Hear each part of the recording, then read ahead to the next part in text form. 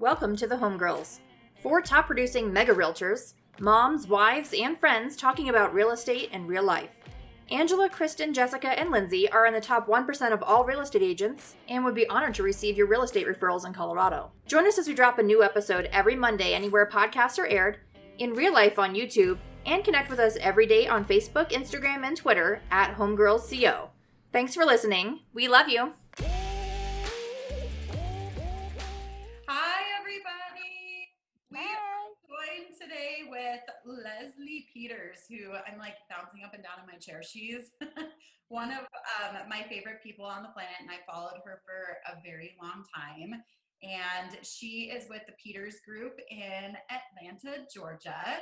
And she is business partners with her husband, Andy.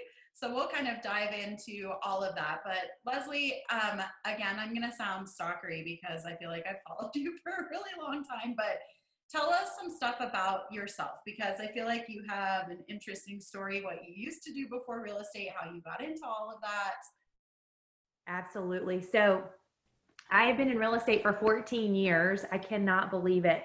I actually graduated with a business degree from college, and it was right when 9/11 happened, right? So 9/11 happens, and I end up taking a job and was working in State Farm Insurance in a cubicle, and I just could not stand it. I was like, my high I personality needed to be around people, and there weren't a lot of jobs available at the time. So I went back and got my master's in teaching. And I actually taught kindergarten and first grade for 5 years.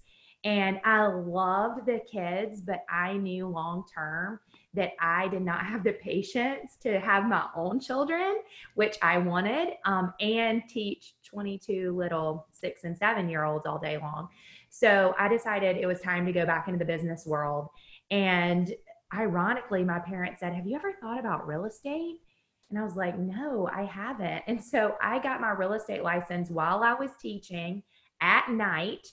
And I started working part-time teaching. I was actually teaching every day and then part-time in real estate at night. In my first year, I closed 12 deals and I had my first baby, and I was working in real estate probably 30 hours a week, maybe less. So I just got a really quick start and then came back that second year and doubled my business and was making as much money as my husband. And he was managing salespeople. Actually, I think he was managing like 30 salespeople across the Southeast. He was on the road Tuesday to Friday every week. We had a newborn. We had no family in town. And after 2 or 3 years of me doing real estate by myself, I said, something's got to change, right? Like, I either need to hire someone, I need to jump on a team, or I really started begging my husband, Andy, to get in. Yes. So that's kind of how it all started. How long did it take for Andy to come over to the dark side? Oh my gosh. I mean, I'm not even a crier, guys. Like, I am super high D, like driver, and I rarely cry. I think I cried for like 6 months because Andy in the beginning thought real estate was like a hobby. And so he didn't see the need for like full-time childcare. So I was juggling this real estate career, closing like 24 deals a year, making about $150,000. And it looks like a hobby, right? Like, it looks like something I'm just doing on the side for fun, like a side hustle. And inside I'm like dying, right? I had a 2-day-a-week babysitter, no family in town. And he's on the road Tuesday to Friday every single week. And when he would come in on Friday, I literally would cry all weekend, like, don't go back to work next week, right? And I mean, we're passing the baby. Like, Saturday morning comes, I'm like, okay, here you go. I'm going all day showing property. And it was really heavy buyers at that time. I was 27, I think, when I started begging him to come in. And so I was just with buyers constantly. And you guys know, if you don't have a lot of listing business, you're just working all the time. And I literally, Lindsay, I cried for 6 months, and he finally was like, okay, enough. He was like, I'm going to try this. So he jumps into real estate. You guys are going to laugh about this. 2008, August of 2008. You remember when the market crashed? Oh. We had just bought this We just like gone from like a 1,500 square foot house to like a 3,200 square foot house, like 2 months prior. And I remember like we were doing snow angels in the carpet. Like we could not believe this house, like, oh my gosh. And then finally in August, Andy's like, you know what? I'm going to jump into real estate with you. And so we gave up his $150,000 salary. He always tells the story that he gave up his corner office, you know, and he becomes Leslie's husband. And now it's quite the opposite because he runs 3 Keller Williams market centers in Atlanta. So now I'm kind of Andy's wife. Funny how times change. Yeah, those were really, really hard times for sure. I mean, that was very scary, especially for him to come into the business at that point. So tell people where the business is now, because it's incredible.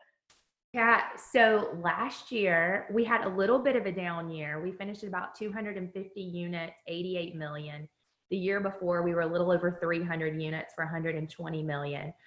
So we're hovering in that 250 to 300 range the past few years.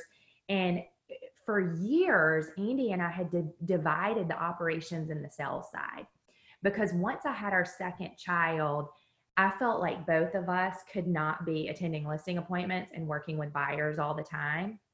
And so we really started saying, okay, how can we grow this team so that our family has the best impact, right? Right. And so I took over the operation side and Andy took over the sales side.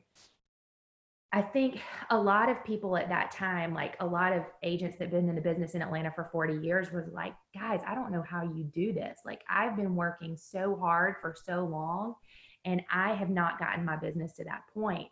And I really think it goes back to the personality types. Have you guys read that book, Start With Why by Simon Sinek? Mm-mm. Oh my gosh, it's one of my favorite books. And in that book, he talks about the why and the how personality. And how if you look at every successful business, they have a why person, like the big visionary. And then they also have the how person that's like implementing, like how to get it done. And when I read that book, I started to understand why Andy and I had the success we did, because he's this big visionary, but he's not the implementer. And I'm the implementer. Like I am all action all the time. So if we're going to do 300 units this year, or we're going to do 400 units, it's like, okay, I'm going to build this systems and I'm going to build this staff to make that happen. And by golly, we're going to do it. And I think the best example for this, it would start with why is you think about Martin Luther King, right? He's like this insane visionary, and he would go out and deliver these incredible speeches, but he was not a how person, and he would not have had the success that he did if he didn't have Ralph T. Abernathy, because Ralph T. Abernathy was the one that came up after Martin Luther King made the speech, and he's the one that organized the marches and put people into action. And so I think so often we hire these director of operations, but they don't see our vision and they don't truly own it. And because Andy and I both feel so strongly about this business, we're just able to grow it together, right? And do whatever it takes. So whereas I was the visionary in the beginning, now Andy's kind of the visionary. That's something I actually was planning to ask you about, because I've heard this story about how you kind of switched roles, and it's actually been a joke in my house for like a really long time. So if you were to pull my husband on right now, like he would go, Lindsay always says, why can't you just Leslie Peters with me? Because like it's, so first of all, you're a DI, is that what you said on this? An ID.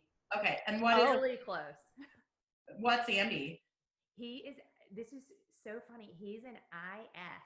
That's what Eric His is. S is so high, which is uncommon in a way for a visionary to have such a high S. Yes.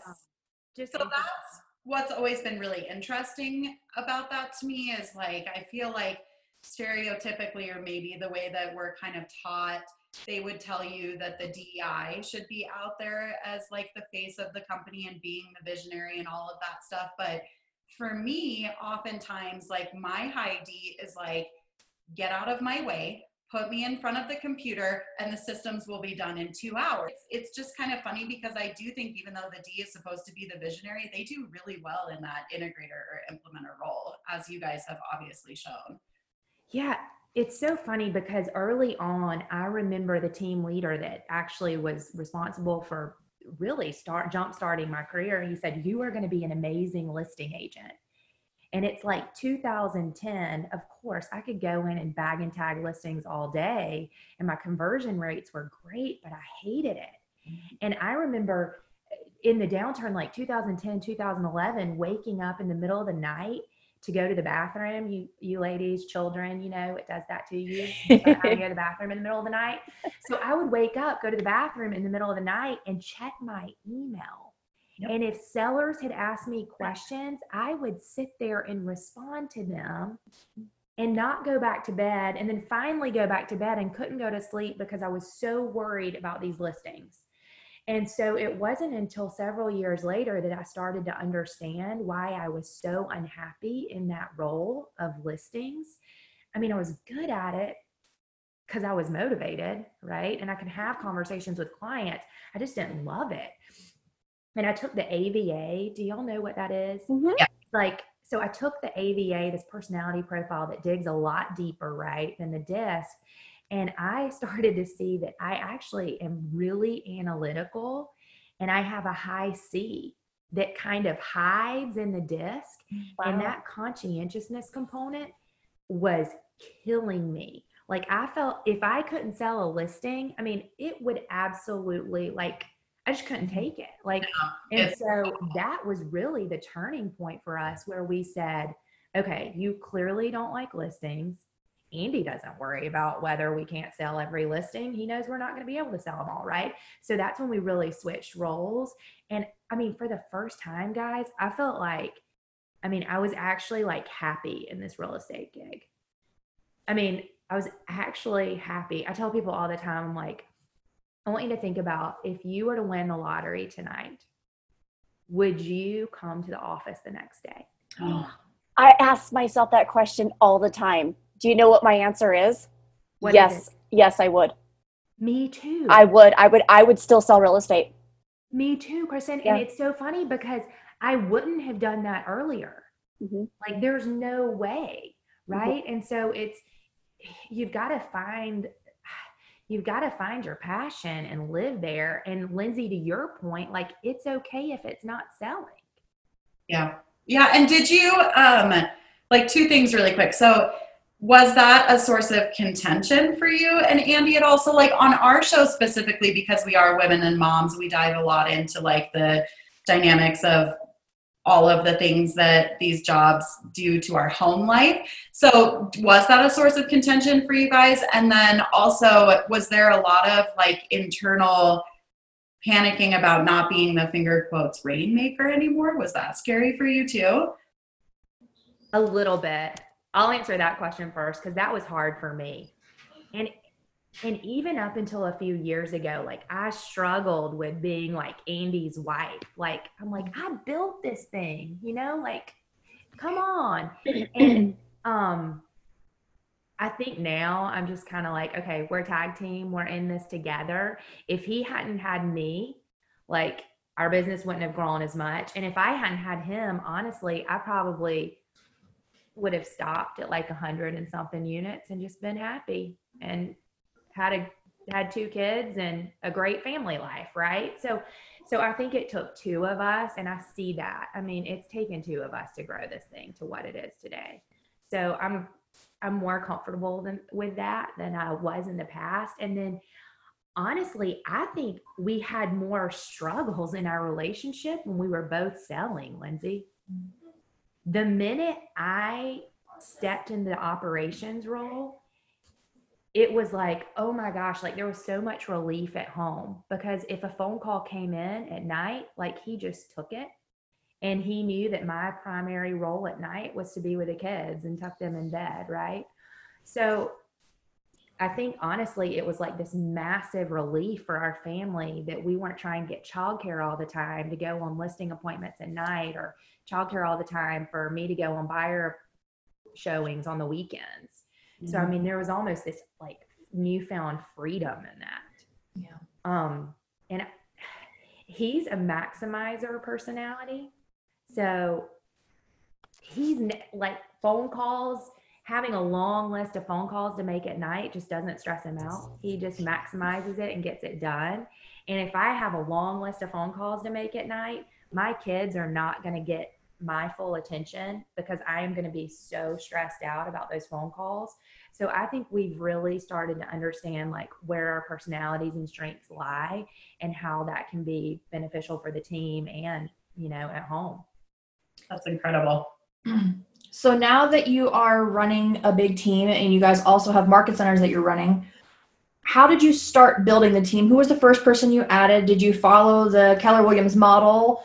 You know, what was your process like, and how did you have any growing pains when you were building them, and what did you learn from that? Yeah, I love that question. We've absolutely followed the model. Our very first hire actually doubled our business. Wow. So in the downturn, 2010, Andy and I both closed 33 units that year. And we went from individually, I closed 24, then added him, and we only closed 33. And a lot of people are like, well, gosh, like Andy laughs and says, I didn't make that much of a difference. But you have to remember that our database was the same. And we were so heavy database business. I bet 95% of our business back then was our database. So wow. That didn't make a huge unit difference. So in 2011, we made our first hire, and it was an executive assistant. And when we hired her for the first time, I really jumped into the marketing side of the business. So I started running a 33 touch program. So we were touching our database 33 times a year. Made a massive impact. I mean, we went from 33 to 65 units in a year. And, you know, a lot of times people think that your operations people can't lead generate, yet I have always been the primary lead generator on our team. So in 2011, when I got relief in that admin hire, I was lead generating probably 2 hours a day. And then that coupled with running that 33 touch program is just what like kickstarted our entire business. And then we get to 66 units and with our admin, and we're still kind of exhausted. Like we're like, gosh, we need to keep hiring, yet we didn't really want to. I think at that point we were comfortable. And there was this point, I'll never forget this, so funny. We went into our coach's office, our like little productivity coach. She became the team leader shortly thereafter, but we went into her office and she looked at me and she said, Leslie, what do you guys do when sign calls come in? And I laughed and I said, I pray they have an agent. And she said, say that again. And I said, yeah, I pray they have an agent. And she said, you're not kidding. And I said, no. I was like, Robin, there are only so many hours in a day. We are all completely maxed out. And I pray they have an agent. And she looked at me and she said, honey, have you ever thought that all those leads that you're just dropping on the ground could make it an incredible life for someone else? Mm. And I mean, I like tears welled up in my eyes because I never looked at it from like I was being selfish.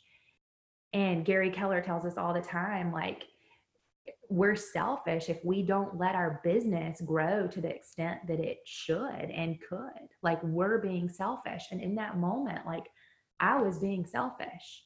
Like, so we got really clear on how many leads we were just dropping to the ground. And we went out and we started throwing rental leads. Remember, this is like still kind of downturn. We're just coming out of it. And we started throwing rental leads to a lot of the newer agents. And we were just watching them. And there was one agent in particular that's still with us today, Jenny Mosier, and she would close rental leads and come back to our door and say, okay, I'm ready for another one. And I mean, making like $300 on these rental leads. I'm like, I want her on our team. And our team leader at the time said, well, why would she join your team? Like she can do this on her own. Mm-hmm. And Robin, that productivity coach, said, hey, if you can give her the life that she wants, I believe she will join your team. So we snuck in her office after hours and took a picture of her vision board. And she wanted a used Audi and an iPad and $75,000. So I went home that night, and Andy and I created an Excel spreadsheet, and we said, Jenny, will you meet with us about joining our team? And we took that Excel spreadsheet to her and we said, we don't think you can make 75. Like, we think you can make 150 on our team. And she was 26 years old. And she's like, I mean, her husband didn't want her to do it because he wanted it to be the Jenny Mosier show. So we took him to dinner. We talked him into our big vision, right? And her first full year with us, she closed 44 units and made $250,000, and she was 27 years old. Oh. That was her first full year. That's awesome. It was incredible. So she was our first buyer's agent hire, and then we continued the growth. But I'm going to be honest, like, we hit millionaire real estate agent status really entrepreneurially in 2013. And in 2014, we went backwards, and it was only the four of us. It was our assistant, Andy, myself, and Jenny. And we did 125 units in 2013. And then in 2014, we were so exhausted, we just fell on our face. And that's the year that I think we said, we just got lucky, right? Like, we've got to get purposeful. So we hired our first coach in 2014 who has changed our life. We still coach with him today. We have 2 coaches today. And then he said, when he came in, the first thing, he flew to Atlanta actually, and he met with our team for a full day, and he's looking at all of our books, and he said, man, you guys are making lots of money and you have no time to spend it. And we're like, yeah, you're so right. And so that became the year of committing to working on the business. So yes, we went backwards in production, but we hired our second assistant that year, 2 buyer's agents, and all 3 of them are still with us today. So Jenny, when she came on that first year, were you guys spending a ton of money to generate leads for her? Or were you just like going back through and finding all those places where they were falling through the cracks? It was honestly, Lindsay, just leads that were falling through the cracks. We spent no extra money on lead generation with her. We added her database, obviously, and started marketing to them. And yet she was so young at that time, and not from Atlanta. So her database wasn't really performing in those early years. And now her database is really performing well. It was no extra leads. It was sign calls and open houses. And she proved herself so quickly that she could take such excellent care of the client. Even, in some ways, she was taking better care of these clients than we were. Yeah, because you were burned out, tired. Yeah, we just started turning them over. So I think that's a super common misconception that people have, that they get really panicky about bringing on their first buyer's agent or the second or the third or whatever, because they feel like they have to be pumping enough money through some type of lead generation tactic that's going to make it rain for the buyer's agent. And they can't get comfortable with the fact that they probably already have enough business there to support somebody.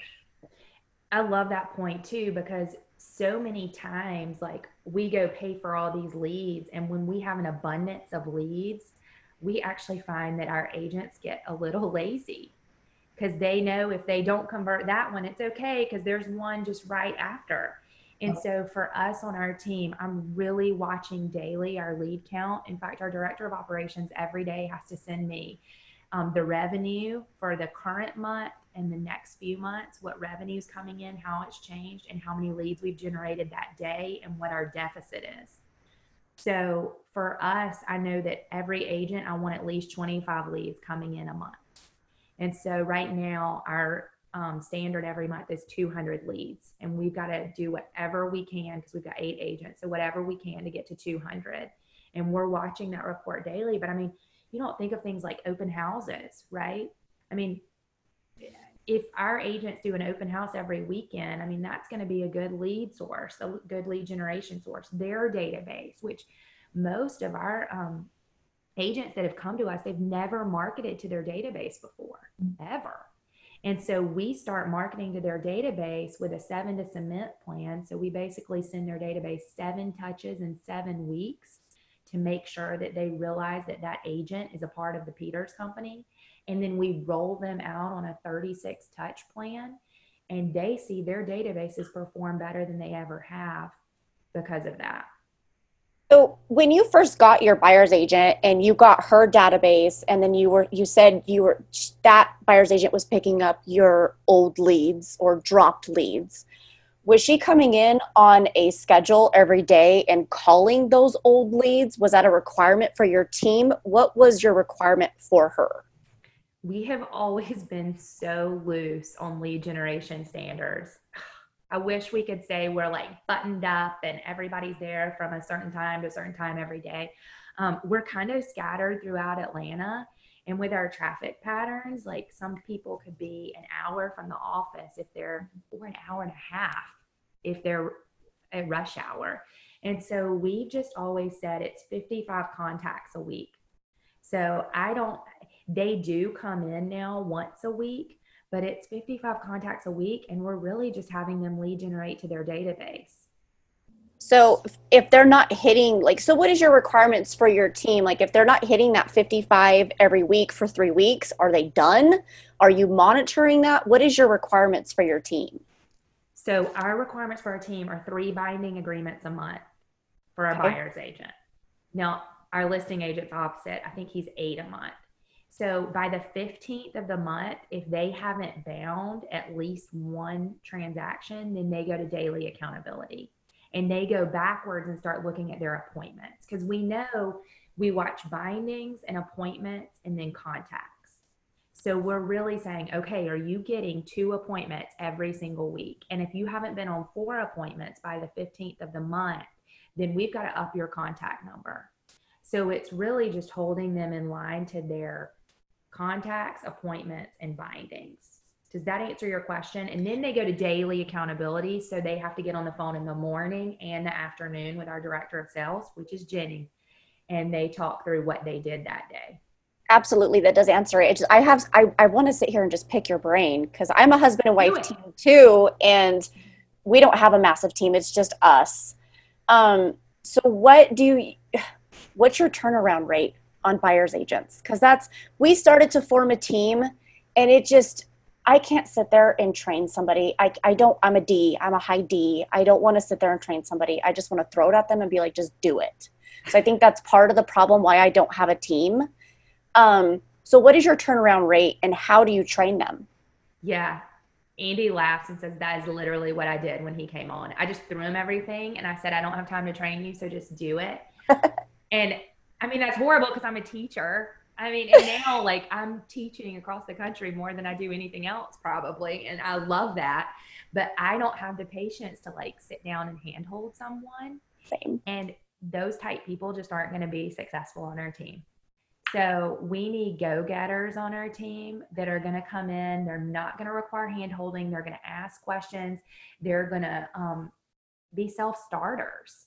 Someone said, I think it was Seth Campbell. He said recently, I want to hire people on my team that will be successful with or without me. Right.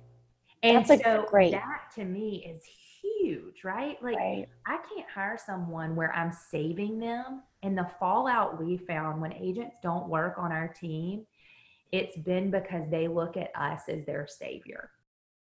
We're going to come in, we're going to provide them just all these transactions, and we're going to keep them from having to go back to corporate America. Right. So from now on, we don't take people that weren't successful on their own.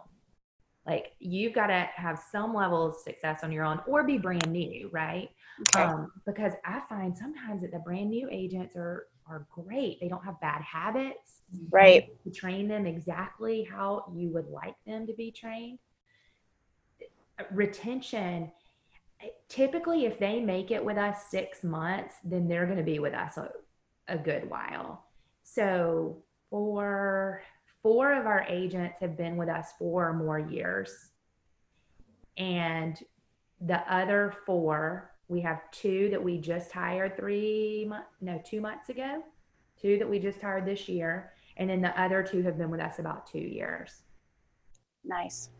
So our retention's pretty strong, but I think it goes back to hiring. Like, I can't hire anyone that I'm saving. Yeah. Like, they've got to want it. Yeah. So you've touched on a couple of times, the business grew during the last recession is what I'm hearing from you. So I want to touch on that right now, since we are in this shifting market, and I want to hear what some of your biggest tips are for real estate agents as we head into kind of uncharted territory for these last 7 years. Yeah, I think we've been successful with our database through the years and just with clients in general because we've cared for them. And it's never about the transaction for us. It's always about just bringing them value and how we can serve them. And right now reminds me just of our shift in 2008, right? I'm not calling every person in my database saying, who do you know that wants to buy, sell, or invest in real estate? Like, that just is not my style, and it never has been. I just always come from a servant's heart. One of my favorite sayings is stop marketing and start serving. And as soon as you do that, the business just comes. So for us right now, we're just staying in touch with our clients. We're calling them, we're checking on them, just our database in general. And then I also think, instead of who do you know that wants to buy or sell real estate, when you call someone, they always say, so how's the real estate market, right? When you're calling your friend, like, they're genuinely curious. And right now they're like, oh my gosh, I bet you guys aren't busy. I bet it's really slow. And I'm like, actually, it's not. We've listed 12 houses in the past 2 weeks, and 11 out of the 12 are under contract. Yeah. And so it's just, it's sharing good news, because so often the media does not share the best news, right? They want us to live in fear, so we watch the news all the time. And so it's our job to be that voice of reason for our database. And I mean, my calls this week have been, we put 32 houses under contract this month. And I think 20 of them have been in the past like 2.5 weeks. So houses are still selling, and just really educating people. Right. And just bringing value, because here's the thing, like, when we come out of this, there are going to be people that have to buy and have to sell. Yep. They're going to remember the person that cared for them when it was tough. So how can we do that? You guys didn't ask me this, but events are huge for us. Like, it is my favorite thing, because we get to dive into the marketing, because I get your email tips, and I've been to your marketing class at Family Reunion. So dive into the marketing. That's my jam. I love it. Oh, I love it. Okay. Thank you for giving me permission to talk about that. I love it. So our events are my favorite. We do 4 main events a year for our entire Met database. 2,000 plus people are invited. And I just love it, because we get toe to toe and belly to belly with people. We typically have about 200 to 300 people at these events. And we had to cancel 2 this year. We just canceled our Easter egg hunt, which was supposed to be this past weekend. And we've canceled our Derby party. And so I've been on the phone with our director of marketing almost every day saying, how can we replace these events, and how can we bring value to our people and stay in front of them? So we're doing a couple of things. Our Easter egg hunt, we had already stuffed 3,000 Easter eggs. 3,000 with candy. And so I told our team last week, I said, you know what? We're going to deliver them. So we're delivering to 135 families. And it's this cute little thing. We created it yesterday. It said, you've been egged. And it said, thank you for being an extra special peep in our life or something. I don't know. Anyway. And if you need exceptional service for you or your friends or family during this time of crisis, give us a call. Love your friends at the Peters Company. And we're going to deliver those to those doors over the next week. And just stay in touch and just add value to people, because it's just a tough time. My daughter is 10, and she's going to do a Zoom this week on Thursday, actually, with our database's children. And she's going to share with them how she's created a vision board every year for the past 5 years. So she's put a PowerPoint together, and she's going to do that. Kaylin is coming to that, by the way. Yay! He saw that and was like, I want to go. I'm so glad. Okay, we'll see you there Thursday. So we're just trying to be creative and think outside the box. And how can we reach people during this time that's not, do you want to buy or sell real estate? Do you want to buy or sell real estate? Because that's not how I want to be remembered. So I'm going to kind of like give one of my secrets. You guys have kind of already known this, but when I get a client, a buyer or seller, or they refer to our team a lot, they're our number one referral person, I add them on Facebook. And then I have a group, a private group on Facebook, and it's called the Elite Teams MVPs. And if you have sold or bought a house through us, or if you're our number one referral person, you're added to that group. Every so often I'll talk to them through that group, just to kind of keep it, going. Well, now that this has happened with this whole virus, I have been giving them market updates every single day. I've been doing videos with them every single day. I've been giving them updates on our city. I've been giving them updates on how prices are going in our area. And I'm getting so much feedback from them. They're emailing me, they're texting me, and they're saying, Kristen, this is awesome. We're super scared of our values falling, and watching what you're doing is amazing. I've gotten so much feedback from that than I have in anything else that I've ever done. So that's a little like sneak tip that you can do. And it's so easy. Today. Thanks. Yeah. Angela, did you have a question? I did. So I was going to ask you, so because everything is changing so much, and you're doing the Easter egg hunt, Jess actually did that as well for her clients, and I stole that idea a little bit too. So what are some other things that we can do virtually that we don't have to be in person for marketing wise for our clients? Like, what are some ways that we can provide value without physically having to be in front of them and touching them? Love it. So one thing, and you just kind of brought this up, Kristen, but so many people are freaking out about their home values right now, and keeping current matters. Do any of you get that? I don't actually get it, but our team leader shared it with me. There were like 5 tips or 5 reasons that this crisis is not going to be like 2008. And it's very calming and super logical.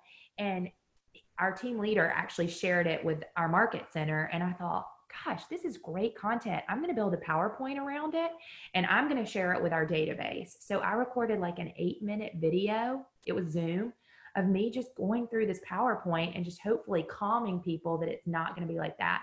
We're going to do a similar type, we're calling it a fireside Facebook live chat. And Andy and I are going to go live with our database in 2 weeks, I think, on a Thursday night at 5:30 BYOB, and just come listen to what the state of the real estate market in Atlanta. And then 2, I think we have to remember that kids are home right now. Right. Mm-hmm. And it's so hard for us parents to be their constant source of entertainment and juggle all the homeschooling that we're currently doing. So we've been trying to think of things for kids. So just like I mentioned with Beta's vision board, next we added a kids club in our newsletter. We're going to do a scavenger hunt next month and let them have printable like scavenger hunt sheets in the newsletter so they can go out through their neighborhood and just kind of do a fun scavenger hunt. Kids love that. And then we're also, we just released our consumer app at Keller Williams. And so we really want to make a push for that.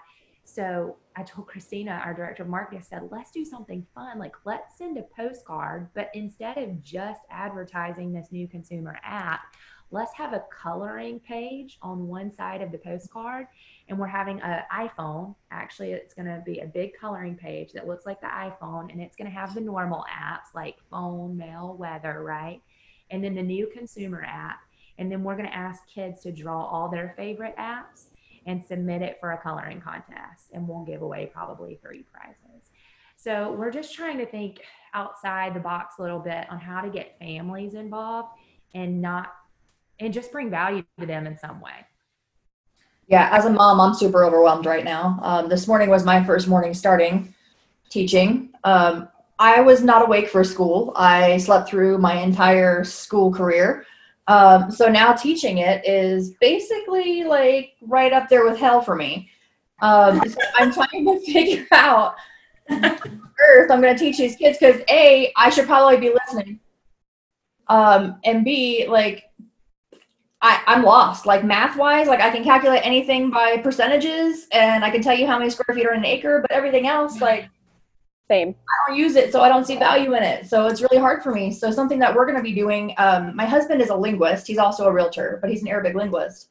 And so for our family, it's always been really important to do language stuff. So I think we're going to be sending my clients, all of them, like a Duolingo app, and then prepaying for a certain amount so that they can have their kids on there every day and learn a language. So at least it's something that they can do in the next 2, 3, maybe 4 weeks, that they could probably learn a whole language in that time. And that would probably be something that's of value to them, maybe. That's so cool. How are your agents doing? Are your agents right now in panic mode? Like, are you having to spend a lot of time keeping the state of calmness within the team? It's really odd. Somebody asked us this question yesterday, and you guys know, like, they all seem to have these really positive mindsets. And I think it's because they've been binding deals and they've been busy. I think there is a little fear when they're looking at their future pipelines, because we've really seen leads dry up. The past few weeks. Like, we have a deficit of about 50 leads this month. So they definitely feel that, yet they're just kind of staying in a positive headspace. And I think a lot of that is we're over communicating with our team and our market centers right now. So we're bringing them so much training and so much value. And our director of sales is on the phone with every one of them at least once a day. We're actually deemed essential in Georgia, which has been nice. And so we even had a few today. They're so high I, like, they hate being alone. They're at the office lead generating today. And they're staying 6 feet apart. And they just said, Leslie, can we please go to the office? And I said, as long as you guys feel comfortable and you follow the 6-foot distancing and there's not more than 10 of you in there at a time, I'm fine. So they're there today, and they're going to go back Thursday. And we have a call every morning, and we've done this for the past couple of years as a team. And I think it's been really instrumental in keeping the team on the same page with a positive mindset. It's at 8:30, and we call it our win plan call. So when we first rolled it out, our team was so frustrated about it. They were like, I can't believe we have to call in every morning at 8:30, and this is going to take forever, and I don't want to do this, right? And the first day, the call took 7 minutes for all 15 of us. And we've been doing it for over 2 years. But what we do is everyone on the team is assigned a certain day, and we assign them on a monthly basis. And the person that's leading the call just goes around and calls every single person on the team. And it would be like, Lindsay, what's your win plan? And Lindsay would say, like, well, my win from yesterday is getting a house under contract, and my plan today is 2 buyer consults. And then the operations team is participating in this also, and they're telling their win from yesterday and their plan for today. And then whoever's day it is that's leading the call, they bring some inspirational message at the end. And so each person's probably doing 2 days a month. And that's just been huge for us. I mean, no longer do we have salespeople not knowing what the operations people do. And so often I'm getting tongue-tied. So often I think that our operations people don't see our salespeople. So they're just kind of like, well, what are they doing? You know? And it's put all of us on the same page because everybody's communicating and knows what's going on in each other's lives. So that's been huge and has really helped with mindset. I love that. It's I don't know. It's just such a weird climate. Like, I was in business in the recession the last time around, and I'm trying to remember what my mindset was like then, but that felt like a much kind of slower roll. This happened really, really quickly. I feel like most people are staying positive right now, but I think you're right. When they look towards the future, it gets a little bit panicky right now for them. And I think a lot of people are worried about what their teams are going to do. Like, are my teams going to shutter the doors, and will they still take care of me? I mean, I'm going to have to go do this by myself, you know? So I definitely think as a team leader that positivity and calmness has to come from the top down right now, extra for sure. How has what's going on with the world right now. How have you guys on your team started to implement some different things for outside of the box thinking, and what kinds of things are you doing? And do you think that you're going to keep doing them after we get back to some sense of normalcy? Yeah. Or do you think it's going to be something you just go back to the way it was? Yeah. I think some things will change for the better, right? Out of all of this. So I'm excited about that. Think about being like on an airplane. I think this is how we have to feel as like team owners and rainmakers right now, is like when you're on an airplane and there's extreme turbulence, right? I mean, the flight is just like bouncing all over the place. Who do you look at? The stewardesses. I don't know if that's the flight attendant, right? Right. Yeah. You look at the flight attendant and you're like looking at their reaction. And I think that's how our team members are looking at us right now. That's like perfect. They're looking at us to see if we're panicking and we're in fear, and they're going to model our behavior.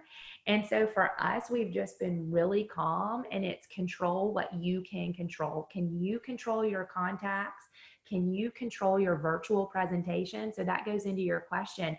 How great are our virtual presentations? And what do those look like? And one thing that we've been telling our team is this is such a great opportunity for us to learn to do a virtual presentation that makes the client feel welcomed and makes the client feel confident in our ability. And the great news is if they're doing it on Zoom, they can press record and then share it with our director of sales, and they can rewatch their presentation back and say, okay, what could I have done better? So, I mean, in terms of skill, there's so much opportunity in this. Scripting, when we're lead generating, can we press record and just listen to our calls with sellers that are calling in about selling their home, or buyers, right? What are our scripts? And for us too, we're doing virtual open houses, which I think a lot of people across the country are doing. We actually have an offer on a property right now because of a virtual open house we did. So I think there's going to be a lot of game changers that come out of all this in terms of real estate and how it can be done differently.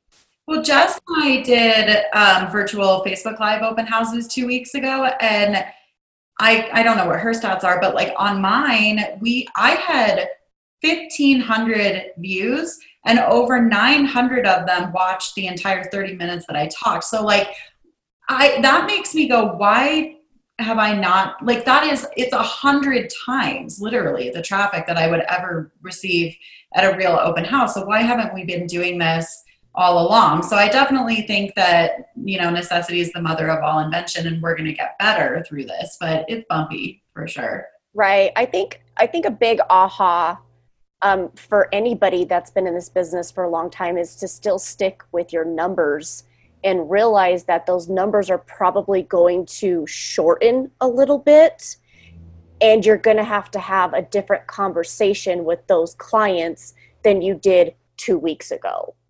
And I think people who've been in the real estate business should realize that going forward. I sat down the other day because I freaked out. I was like, okay, we have barely any closings for April. Where is my pipeline? So I sat down the other day and I realized I have between 15 and 20 clients in my pipeline right now. And the thing that I had an aha moment about with those 15 to 20 clients is, out of those 20 clients, the listings, they still want to sell. The buyers, they can't buy right now because they're out of a job for the next 30 to 40 days, or they want to hold on to their cash because of what's going on. They may have to be making rent payments here soon, so they don't want to go and invest that money anymore. So I had a huge aha. It's now sellers. You need to get as many sellers and prospect to as many sellers as you can to get out there, because there are still buyers. You could still get conventional buyers. You could still get some cash buyers. You just got to market correctly, and you got to think differently going forward, which kind of excites me. I saw Jason Abrams, and I'm totally going to butcher this. I'm sorry, but it was like one of the most impactful things that I've ever seen someone teach on. And he was actually talking about the tech disruption that has been happening over the last couple of years in real estate, but he was talking about like the cycle of normalcy. So anytime that there's a disruption, the disruption happens, and then things get really, really scary, and you see some fallout happening from people leaving the business, and it's really hard to maintain your mental space. But regardless of whatever the disruption is, which is what we're in right now, it normalizes. So whether or not coronavirus lasts for an extended period of time, it will normalize. Whether it goes back to finger quotes normal soon, it will normalize and stabilize a little bit. So I've been trying to just keep that forefront in my mind that yes, this is an enormous disruption, but things will calm down. Whatever the new normal, because I do think in some ways that things will be different walking out of this than when we went into it, but it's going to calm down a little bit, and we just have to hang in there until it does and we get to normal. That was a good explanation of that. He's really smart. He is. He needs to come on our show. We've asked him like 57 times, and he says us, and then he disappears. So please, if you hear this, come on. I wanted to ask because it's just something that, so I was there when you were, I think it was Mega Camp, when you were on stage at the main stage for the first time. I just wanted to ask what that experience was like, because that will always be on my vision board, I think. So what was that like for you, getting up there in front of 100,000+ agents and speaking on the main stage? We had actually, weird how that even came to be. We were teaching our 36 touch class that we teach all over, and one of the team leaders actually emailed Gary, and it was 2 weeks before Mega Camp. And he emailed Gary and he said, hey, I just want you to know that Leslie and Andy Peters are doing a great job teaching this content. And they were in our market center this week, and it was amazing. And Gary had his assistant, Mindy, call us, and I'll never forget, you guys, I was getting my son a haircut. Like I remember where I was when I got the message from Mindy, and I listened to it, and she said, hey, Leslie, it's Mindy. She said, would either you or Andy call me back? She said, I want to talk to you guys about this 36 touch class you've been teaching. And we were like, oh no, we're in trouble. And so we got on the phone with her, and she said, okay, Gary wants to jump on a call with you. Can you talk to him next week? Jump on a call with Gary. And he's like, this is amazing. I want it on the main stage at Mega Camp next week, and you've got 15 minutes. And so we were like, oh my gosh. And I mean, we had been in Gary's mastermind group for a while at that point. But I don't think he really knew who we were actually until that moment. And then this year we actually got invited back again to the main stage, and we were just telling our real estate story. So that both times fun. The first time I was really nervous, and once I got up there, I was fine. The second time I didn't have time to be nervous because Gary was running an hour early, and we were actually getting coffee when he called us to the main stage. So we ran the entire way. And we were late to meet Gary on stage. And as we're running, he's saying, Andy and Leslie, where are you? You know, it's super embarrassing. We survived. Nobody knew that Gary was literally an hour early, and we weren't even supposed to be back there yet. What is it? Like, when you started building the business, as big of visionaries as you guys both are, did you imagine all of this happening? Like, was that on your vision board? Like, did you see it going there? No. In fact, I get out my Millionaire Real Estate Agent book a lot. And when we're teaching, I show people this all the time. My team leader, the first team leader that actually hired me, he wrote in the front of my book, he's like, you're going to have an amazing real estate career. And he kept telling me, he's like, there's these two ladies down the hall, and they do like $750 a year in gross commission income. And that's going to be you. And I never believed that, like, never really thought about it. And I think it just, once people just are so confident that you're going to do well, and they're pouring into you, and if you're learning based and you're following the model, it just kind of happens. And then you look up one day and you're like, I can't even believe this. I mean, it's truly changed our life. And I mean, it's changed the life of our family. I mean, what we're able to give our kids. And I mean, just from mindset perspective, like, we've done future selves with both of our kids. Our kids have done vision boards for 5 years. I mean, our mindset, I mean, being so learning based, like, I would never be where I am today if it weren't for the amazing people that have poured into us over the past 14 years. So if you, on that note, had any advice for the women that are usually our audience right now that are listening to this show and right in this moment are probably even more overwhelmed than they would be on a daily basis because of all the stuff that's going on and the kids at home, what would you say to them to get them to keep pushing through and to not quit and to make it through this time? It's so hard. I feel like, especially us moms, like we have so much mom guilt. And I see working moms, and I think my educator background has helped me a lot with this, but so many working moms feel this just constant guilt.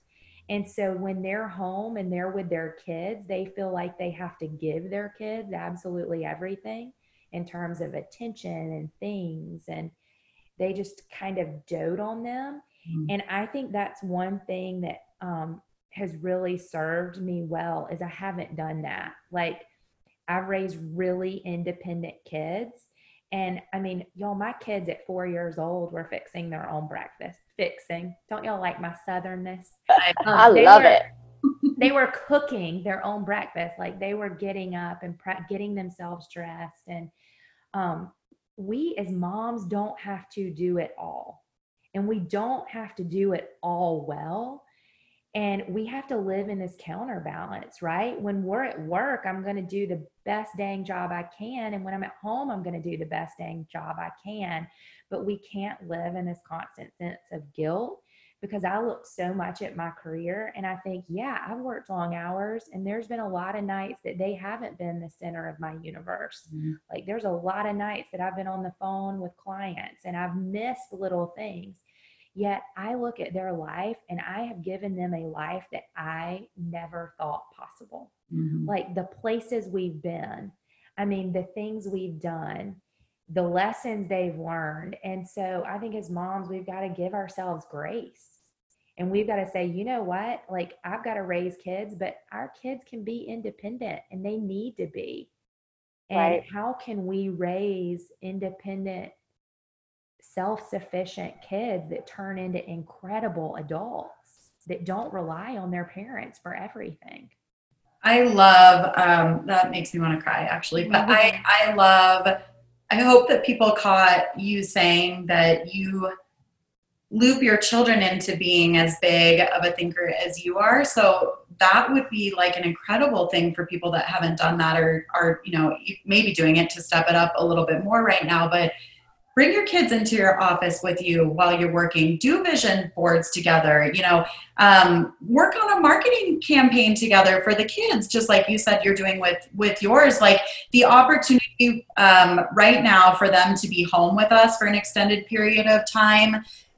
It's tough and it's hard, but if you look at it on the flip side, it's also an incredible opportunity for us to pour what we believe and what we think into them right now. So loop them into everything you're already doing. I love that.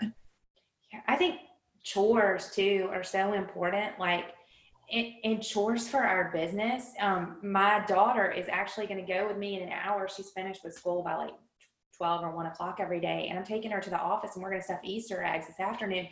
I think giving your kids a sense of like, this is a family business. Like we're all working together and there's no free lunch. And I mean, just giving kids chores and teaching them the things, bring them into your business life. I mean, Lindsay, that's so true. I mean, we take for granted all we know and it can impact them so much. Absolutely. Well, I just want to say thank you so much for spending so much time with us. I'm going to be buzzing around for the rest of the day. I'm so excited because it was so wonderful to have you here. We really, really appreciate your time. And I know that everybody will get a ton out of what you said. So thank you for everything. Thank you so much for having me. What an honor. Thanks. Be surrounded by you guys. Thank you. We'll see you soon. We love you. Bye, guys. Bye, guys. Bye. We hope you loved our show today. If you enjoyed it, do the homegirls a favor and leave us a review on iTunes or wherever you listen. Share this episode with all of your homegirls and friends and find us on Facebook, Instagram, and Twitter @HomegirlsCO.